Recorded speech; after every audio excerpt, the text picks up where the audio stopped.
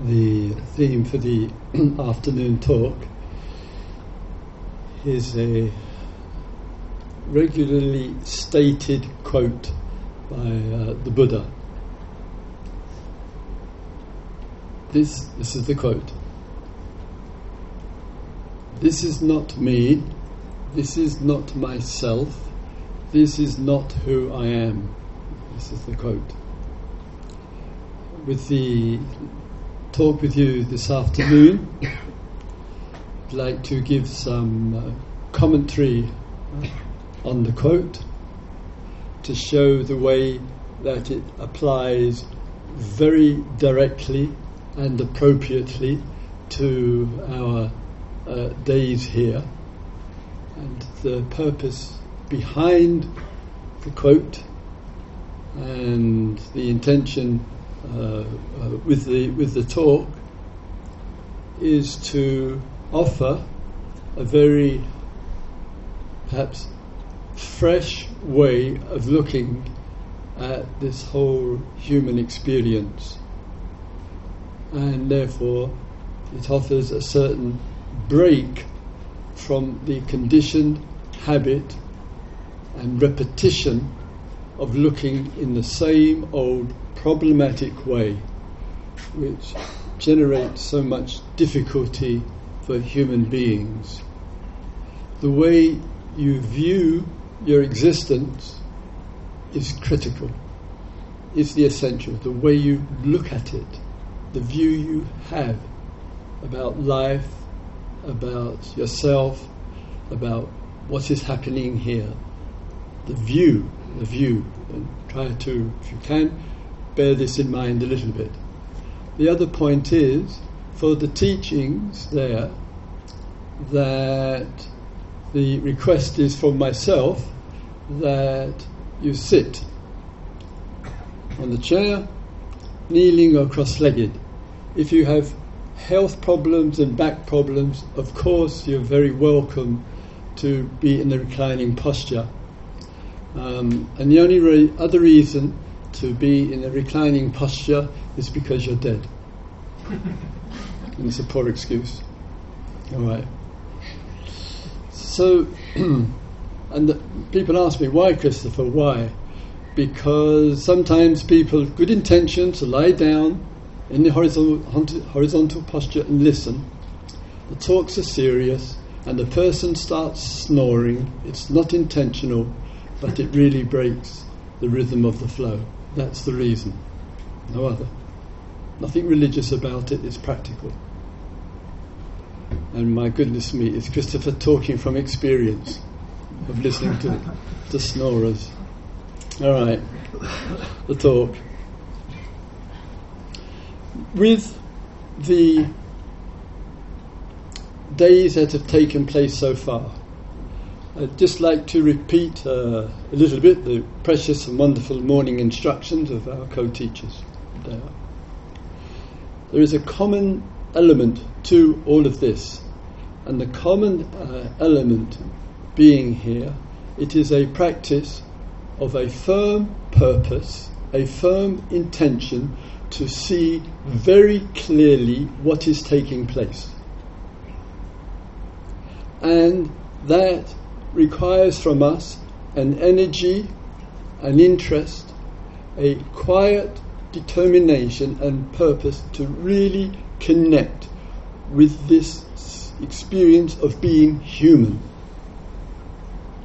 And on the first day, the primary focus was given with regard to the sitting posture on the breath. It's to really experience breathing in and breathing out in such a way that when you come to the very last breath of your life, that hopefully you will be awake and you will be conscious and calm and clear right to the very last breath goes out of your body. I said to a few of my friends, I will not be pleased at all if I die in my sleep. The focused on the mindfulness, you get the point. The focus on the mindfulness of the breathing, as mentioned to you already, is this capacity to stay steady and clear, that there is breath coming in and there is breath going out. It is a step too far to say, I am breathing. It is a step too far in these teachings. The body is breathing. The I does not breathe. It doesn't have the capacity to breathe. There is breathing taking place. This view, breathing is inhaling and exhaling. And the steadiness and the quiet bringing of the attention back to this is one important feature of the practice. There is breathing in, there is breathing out. And the reason for it is there is the body and there is consciousness. You and I, so to speak, are conscious of this process. The times of departure from the breath are as important in these teachings as the times of being with the breath. When we depart from the breath, it requires a mindfulness and a certain clarity. Is what I depart to important? Much of it is not. It is just the leaves or the thoughts, so to speak, blowing in the wind. It's just the brain cells emitting some ideas. It's just the perforation, the accumulation of chitter-chatter in the mind. It's distracting, it's irrelevant, and there is not a single reason to try to go into it. Daydreaming, fantasizing, remembering, fanciful ideas about the future, who I was in my last life, and all that nonsense. And so sometimes we need the clarity. I do not need to be thinking about this. I do not need to be daydreaming about this. I am wasting my life living like that. That's the kind of extra energy that we need, so that we give the being to the immediacy of what's happening. On this earth, I'm breathing in and out. Perhaps it's a doorway to something deep. You cannot go deep by daydreaming, cannot go deep by fantasizing and projecting and imagining. It's a superficial life. It's a waste of existence. And so we put the emphasis firmly and clearly there, in this case, with the breathing experience. And a shift in the view, to repeat if I may, a shift in the view. There is this breathing taking place. Let the I, give it a break. Take the I word out of the picture for a little while. It might contribute to seeing in a fresh way. And then with the walking periods, though the breath is not the priority, but still the purposefulness of intention really matters here.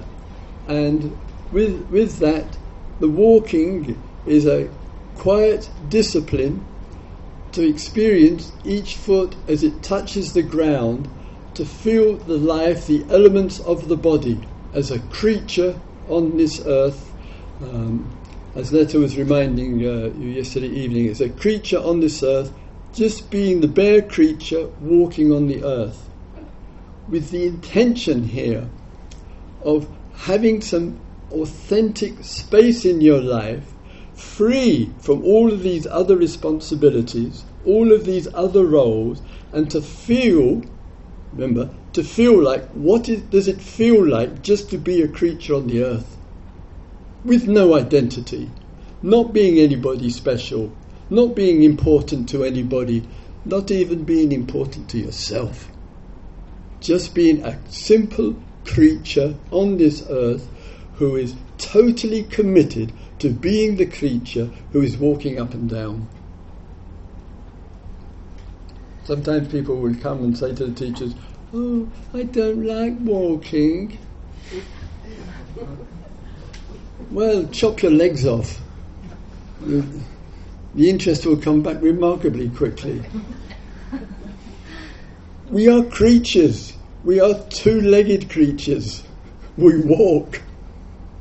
But so often, the walking and the intimacy and the power of the walking take second place to either thinking about where I'm coming from or thinking about where I'm going to. So the walking experience is viewed, this is the view again, is viewed only as a means to an end. It's only to, oh, the bell has gone. Oh, now I can have one of the 3 peak experiences of the day, which is called at 7:30, breakfast, at 12:30, lunch, and at 5:30, the evening, and the rest I have to endure. Some people come to the retreats for the food. Some of us do. All right. So the intention is the body, that is the walking, is used to get somewhere. And that's the idea, the formation in the mind. But what would it be to have the walking experience with no thought in the mind of a destination? That the act of the walking is the event. And if that thought is out of the consciousness and you are just walking as if, for example, perhaps some of you have known this, you've been in hospital, you've had an injury to your leg, the good doctors and nurses have given you the support and you've healed. And for the first time, perhaps for days or weeks, you can get out of bed and you can take your first steps. The gratitude, the appreciation, not because you're going somewhere, because you're just walking on the earth. It's a privilege to walk on the earth. And we take it for granted. We take the beautiful things of life as if there is some God-given right to always have the capacity to walk. This deep love, it is a love, for just the experience of, in this case, of walking, the real commitment to it, will put into perspective much else in your life. If you get it right, of living on this earth, breathing, being a creature who is walking, and get the basics in place, all this consumerism, this horrendous capitalism, this destruction of life, all of that, you will have no interest because you found something precious about being human, and your care and your love will be present.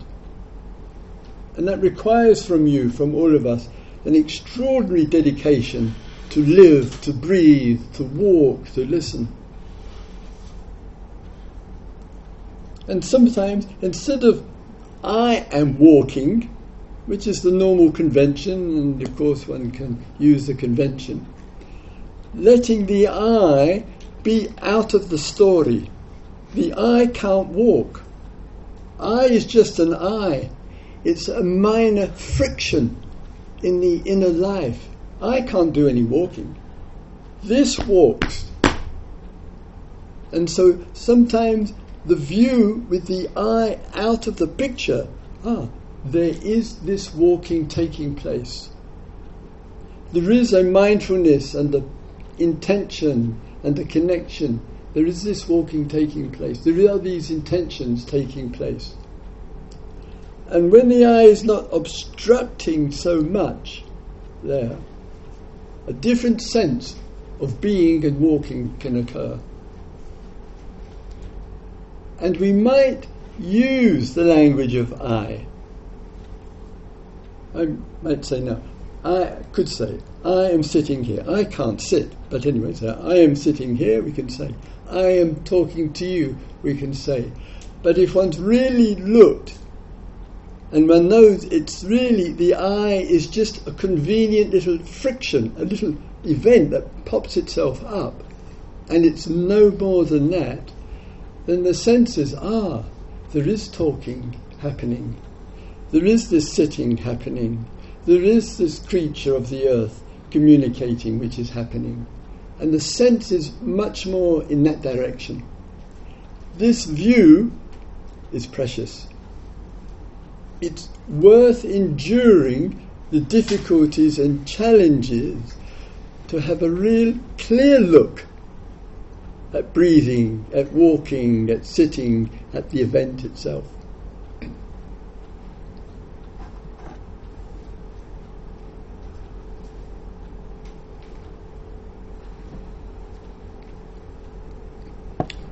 We then explored the body. Extraordinary thing to look at the whole wonder of this formation, this gathering of the elements, we might say, of the body. One of the great problems with human beings is detachment from the body. It is rather ironic that a view, partly through an error of the Buddhist scholars and some Buddhist teachers as well, it is rather ironic that sometimes we are told, Buddhism, the Buddha teaches detachment. There is not a single word in 10,000 discourses which is anywhere near close to the word detachment. It is not at all in the Buddha's teachings, period. The word is simply not there. And if I may say, with 50 years of connection with these teachings, we ought to know. And that, unfortunately, from a century ago, it only takes a little mistranslation. We were hearing yesterday evening in the staff meeting, the translation, vanity, vanity, all is vanity.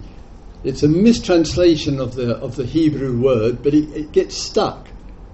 And the word means vapour, that which kind of is coming out and producing itself. There's a different sensitivity when we find out the real meaning of what the word is. The Buddha uses the word viraga, V-I-R-A-G-A. It got translated as detachment. Raga, there, it means to inflame, understand the word? Inflame a situation. If you've got a small fire and you put wood on it, or petrol, you inflame it, understand?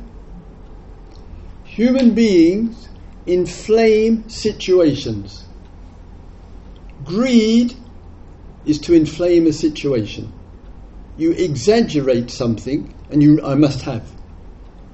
Anger, blame, is to inflame a situation. Boredom, dullness, reactivity is to inflame a situation. Anxiety, worry and stress is to inflame it. You heard the hindrances earlier today. Doubt, and that chronic doubt which cripples us. When we're in a state of doubt, shall I stay, shall I go, shall I do this, shan't I? We can't respond. We've inflamed the situation so much we can't make up our mind. Fear, and I mean fear, any kind of fear, it inflames an event. We can't respond well because we're so fearful. The Buddha teaches the end of inflaming a situation. It's got nothing to do with detachment.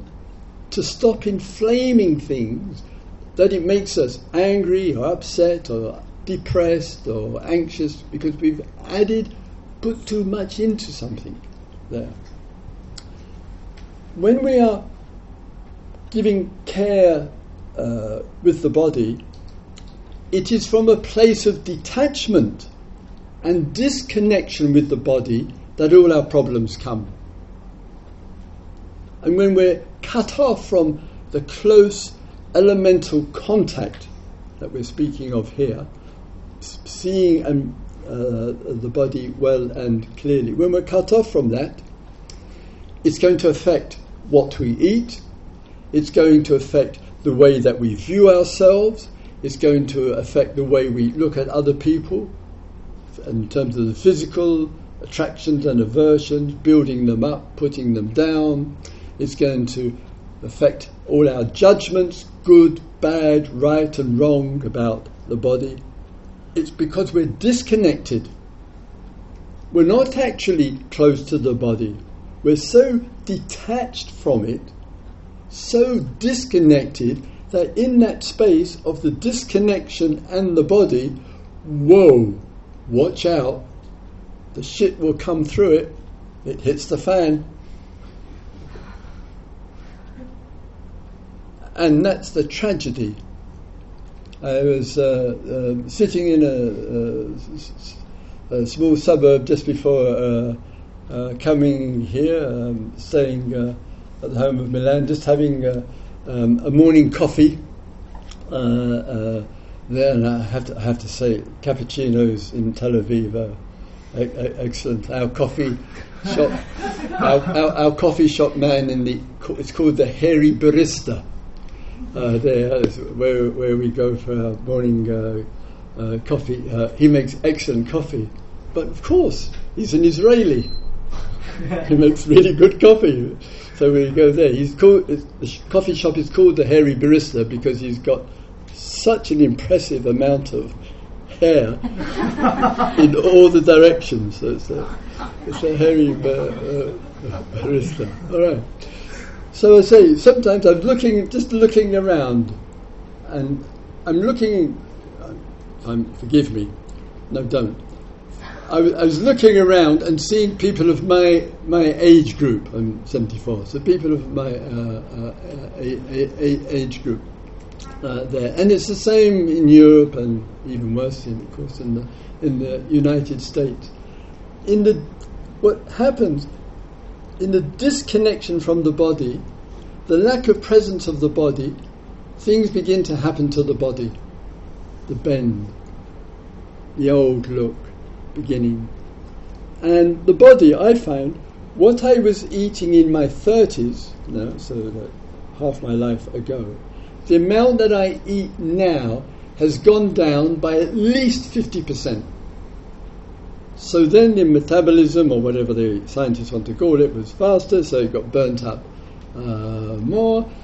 I'm still putting out the same amount of energy, still doing exactly the same things. The amount of food which is required has gone down by 50%.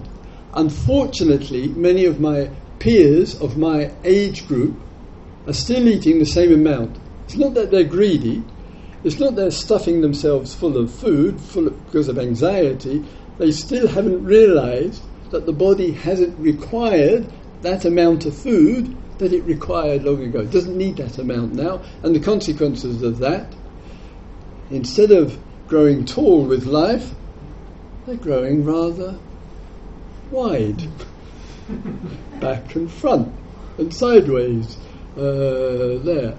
And it takes some connection to realize and recognize in our relationship to the body there, that if we're really connected with it, it gives us the opportunity then, having a sense of what the body needs because we're connected with it.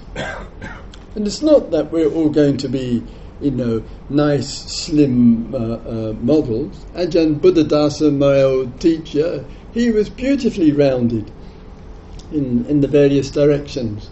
He ate one meal a day. He didn't eat very much at all, and it's just, for some, the cells just naturally expand out. Got nothing to do with being disconnected there. But a lot of cases, and in a lot of times, unfortunately, and with this merciless, cruel, brutal food industry that we have, it doesn't help us. Please listen to the body. And we listen to it not through detachment, but through connection, through feeling, through the sensitivities there. and rather similarly, I may say, with posture. And therefore, intimacy of connection is our primary, which is what we're engaged in here with the physical, sitting, walking, standing and reclining there. And similarly with the food itself. And it's a great credit to Totnes of providing a plant-based diet. And I had, just personally, and some others, a very good reminder in terms of animal welfare, because if we feel love and connection with the animals, sometimes it can affect our diet as well. It's not just, for health reasons, it's about our relationship. So it was here in April, we had a 2-week teacher training program, Agents of Change. One morning, I said, instead of the first sitting, we will make a yatra, that means pilgrimage, to the small cemetery, which is about 15 to 20 minutes walk away here, and some of the previous earlier generations of Hungarian Jews fleeing from the monster of what happened in Europe, set up this kibbutz, which we have the privilege of using. As we were walking by in silent single file to pay respect to the generations, which included the residents who lived here, sometimes children and the young who died, some of your soldiers who came from this kibbutz died, we went to pay respect there. We passed by the area where there were some cows and calves there, and we could hear the calves, the baby cows there, crying. They were not long born, and the practice is everywhere. The calf is born, it's immediately, within an hour, separated from its mother, it's put in a separate cage from the mother to maximise the milk to take from the mother. And as we walked by, we could see this, which is going on thousands of farms every day. It makes some of us question about the dairy products. I don't say everybody should be plant-based. Actually, I do really, but it's worth being well informed to make conscious choices, to be as caring as possible, and see the ways, and it's only one of the ways, to see ways that we can give support to health and well-being, and support to animal world, and support to our environment. That's connection. That is connection. In the exploration of organic life and the experience of being on this earth with the meditations there, once again, the encouragement to really connect, it's really worthwhile to really feel the body experience there. And then next step, which we spoke about, was the application of feelings to life.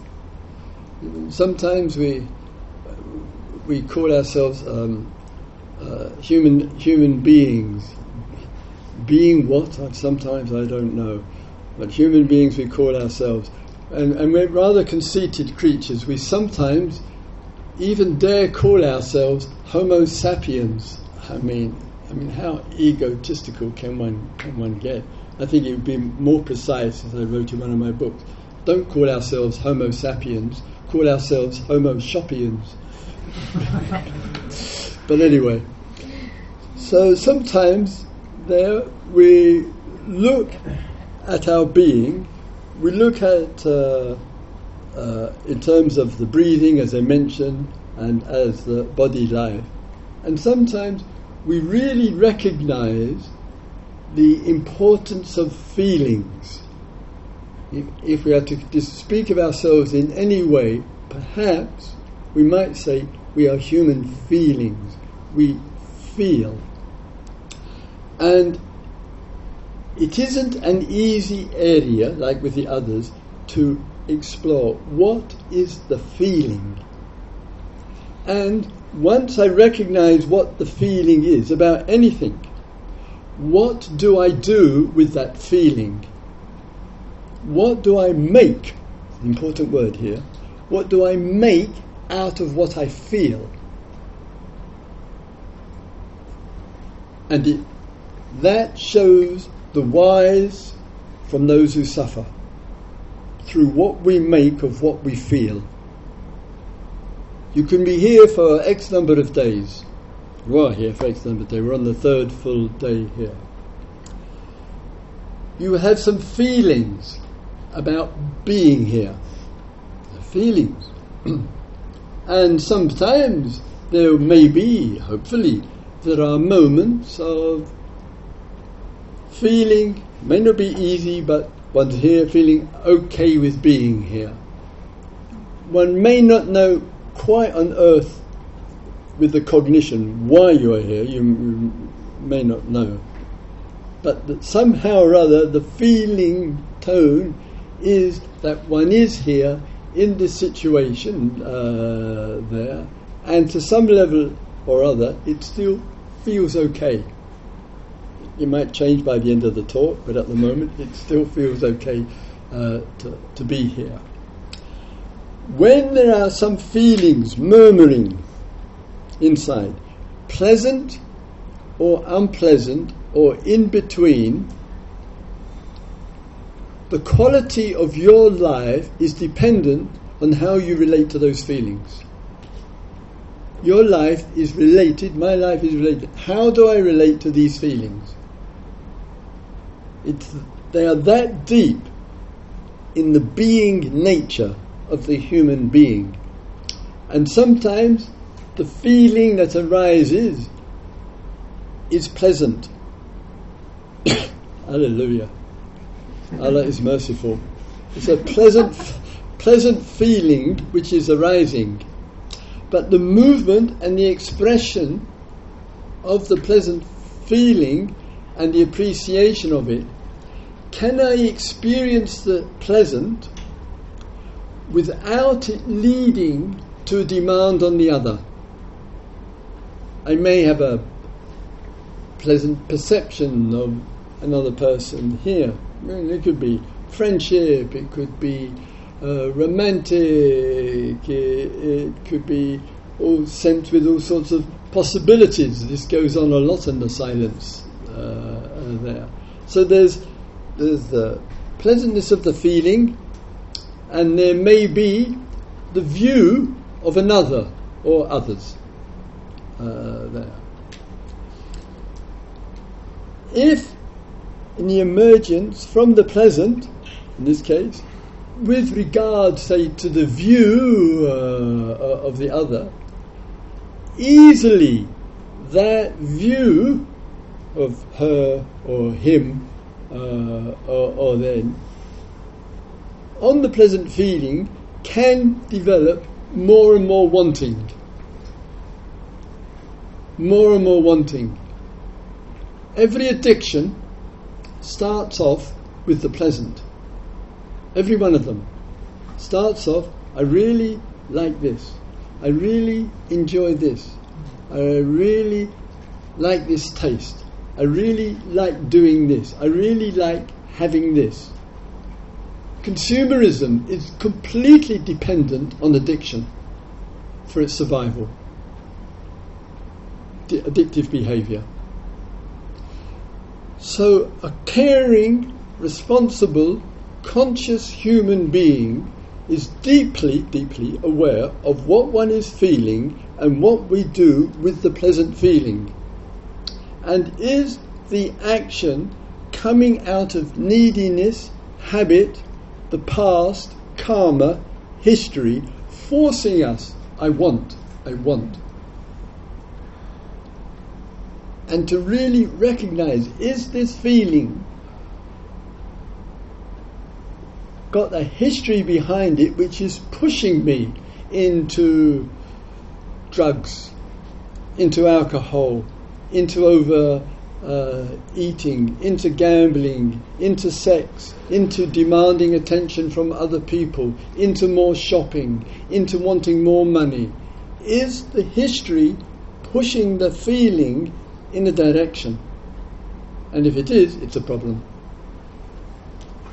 Can we, this is a part of our practice, experience the joy of a pleasant feeling, love it? It's beautiful, it's healing, it's precious, it's essential for human life there, but there is no demand following on from it. The past doesn't have the history to push us in a direction. If you understand what is said, you'll enjoy life. Oh my God, you will enjoy it. Oh, goodness me, you'll have an amazing time. Joy will be coming out of the flowers and out of the trees and out of the birds and out of the beauty of the women and men here and out of the food and out of the day. Wow, so much joy will be coming out, you will not know what to do with it all. That's what these teachings offer. A profound, deep understanding of the beauty and the wonder of the pleasant in life, and to experience it in countless mysterious, mystical, everyday, worldly ways, and to heart and the being to know there's this happiness and there is this joy and love, and there is no demand on the other for it. The goods, the item, the money, the individual, the person, the group, there is no demand because there's no pressure left inside. One knows what happiness is really about.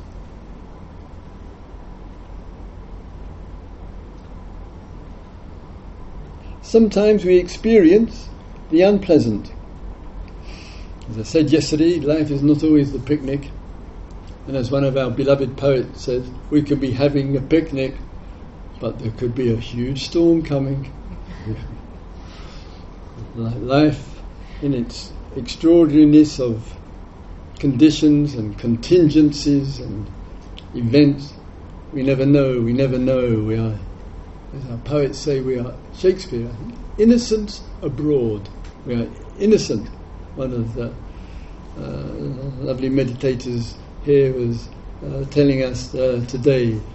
She was there just quietly on the lawn and then looked around and just saw the children of the Sangha, meaning that the beauty and the innocence that we are as human beings. And sometimes that sense of innocence and wonder, we could have a sense of something deep with each other, and not just the noisiness of our life.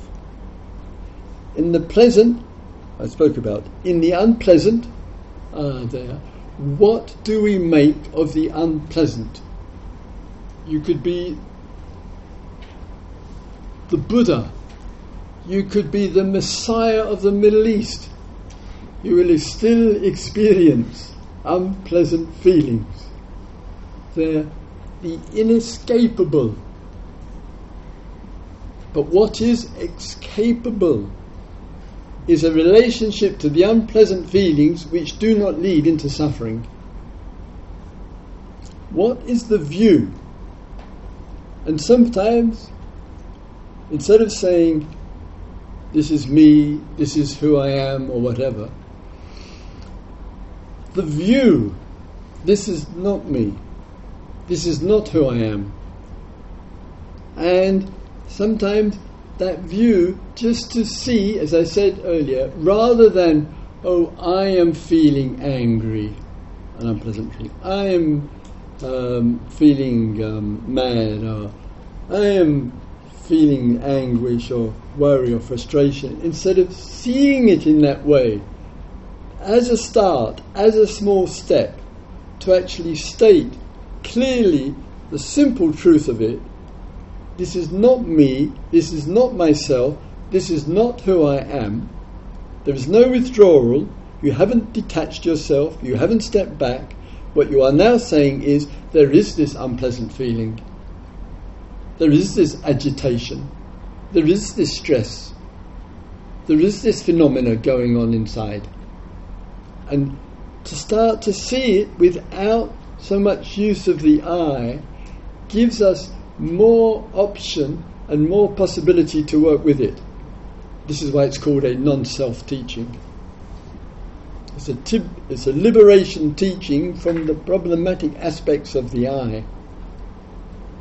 And sometimes, if we've done our practice, and we are doing our practice well, and we've got the capacity to focus, to be mindful, to be concentrated, to stay steady, which is what we're doing, sitting, walking, standing and reclining, we can look at a difficult feeling which is there and be clear enough about there is this difficult feeling. I'm not in denial, I'm not withdrawing, I'm not trying to detach myself. In fact, I'm staying very close to it. I'm really interested in this phenomena, and it's not leading into agitation, fear, anger, blame, worry, jealousy and distress. Because I'm just seeing it as it is, and I'm not feeding it. And this saves you from a miserable existence. It's not the unpleasant feeling. It's what we've done with it, what we are doing with it. And the reason that the unpleasant feeling is so important, and I'm a firm promoter of the unpleasant feeling. I hope all of you have plenty of unpleasant feelings in your life, if you don't mind me saying. Because for many of us, out of the unpleasant, it has been the spark to act. I find the contemporary politics in Washington and the Knesset, in London and elsewhere, very unsatisfactory. I can't find pleasant feelings about what's going on.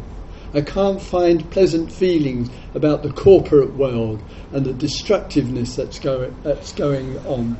I can't find pleasant feelings about the corruption and the abuse of men, women, children and the environment and animals and so forth.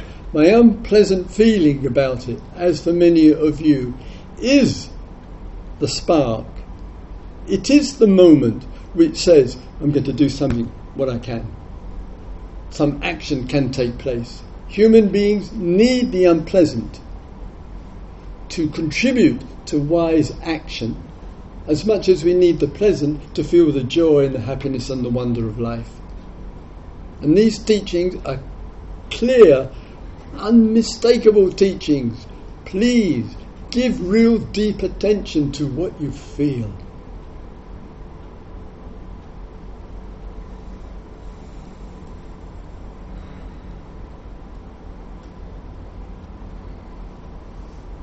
At times, there's this kind of in-between world, as we refer to, neither pleasant nor unpleasant.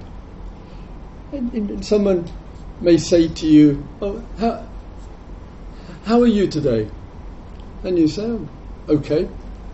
It is a kind of another way of saying, well, not especially pleasant, but it's not painful nor unpleasant. It's kind of in between. This in between world of feeling, it is a feeling, is equally as important as the pleasant feeling and all that can go with it, and the unpleasant feeling and all that can go with it, for better or worse, in either direction. And if a human being just spends too much time in a kind of neutrality between the pleasant and the unpleasant, be careful. There's no virtue in it. Because if one spends too much time, a dullness will begin to settle in, a certain apathy, a certain indifference. It can become a weight. So one's not touched with the feelings of life, called the pleasant and the joyful, called the unpleasant and the willingness to change. And we're, so to speak, in between these two areas, and if we start to lose our connection and our receptivity to the joyful and the challenging, the difficult, and we live in this itself will weigh us down, will become boring. Boring to ourselves and boring to our neighbours. And the dullness will set in, and an apathy and an indifference, and gradually that feeling will become very negative. It's fine sometimes in the meditations. You will sit and you will say to us as teachers, oh, I'm doing the meditations, nothing is happening. It's a myth, but we'll agree with the myth for about 2 seconds. But there's nothing happening. Actually, there's a lot going on, but one isn't seeing it. There's always a lot going on, but we're not seeing it. And why aren't we seeing it? We're not seeing it because there's a little film of dullness across the consciousness, a little loss of energy, too much scratching of the head, too much thinking about, and then that sense in the middle,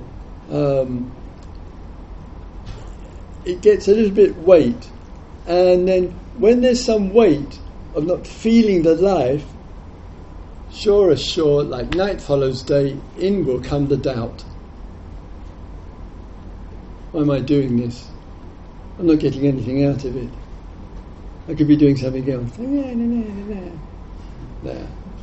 And the view then arises, it's all because of the poor teachings, poor teachers, or the food's not good enough, or it's too hot, or the fan's on, or the fan's off, can't sleep at night. It's such a human mind. Gosh, one has to bow down to its eccentric behaviour. And sometimes it's just that there is a period of time in which it's neither pleasant nor painful. It's somewhere in between. It is okay to experience something in between, but please, the same reminder, be mindful of what you make of it. Be mindful of the views that come out of you when you're feeling a bit tired or a bit dull or sense nothing is happening. Be really clear, this is the experience. Don't make any more out of it than that. And that will give you the opportunity to be receptive.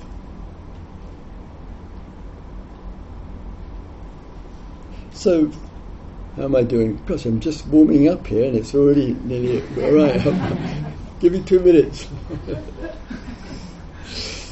So just to reflect a little bit with you. The dedication and the commitment, life, breathing, to develop concentration, focus and steadiness. 1. There is breathing taking place. 2. To be deeply connected with the body, no detachment.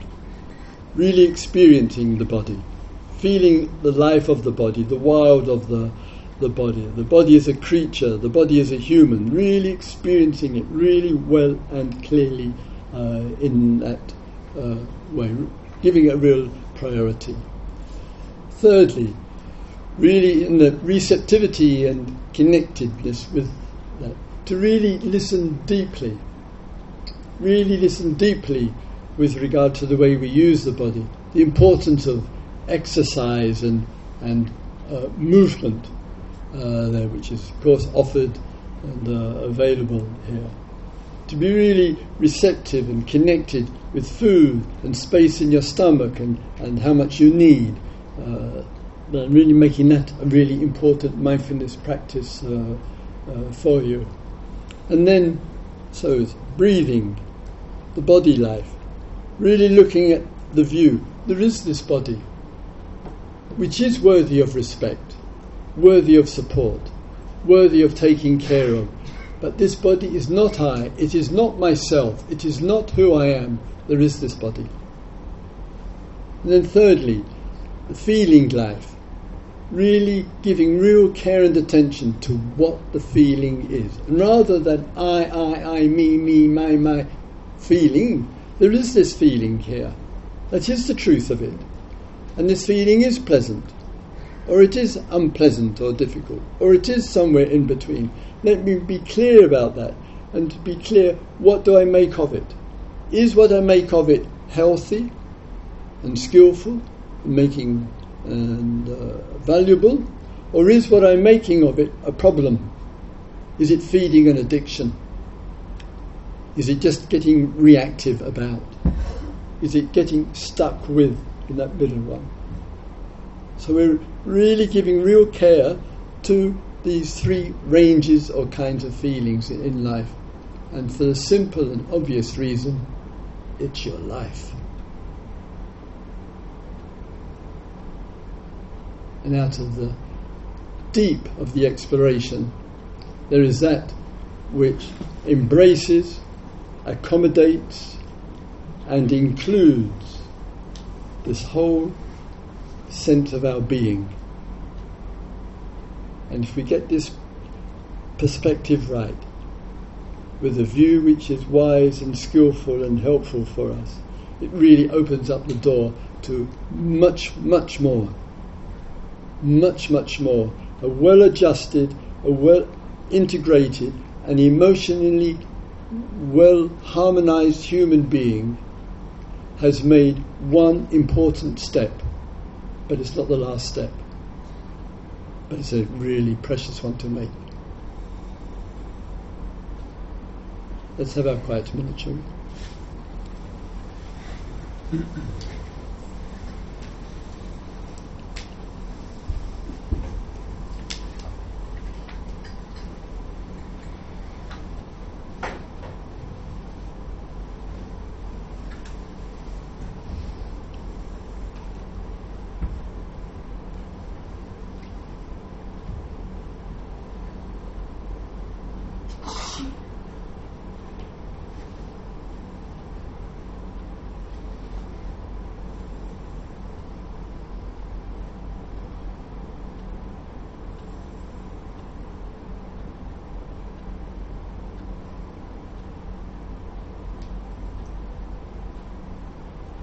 May all beings live mindful lives.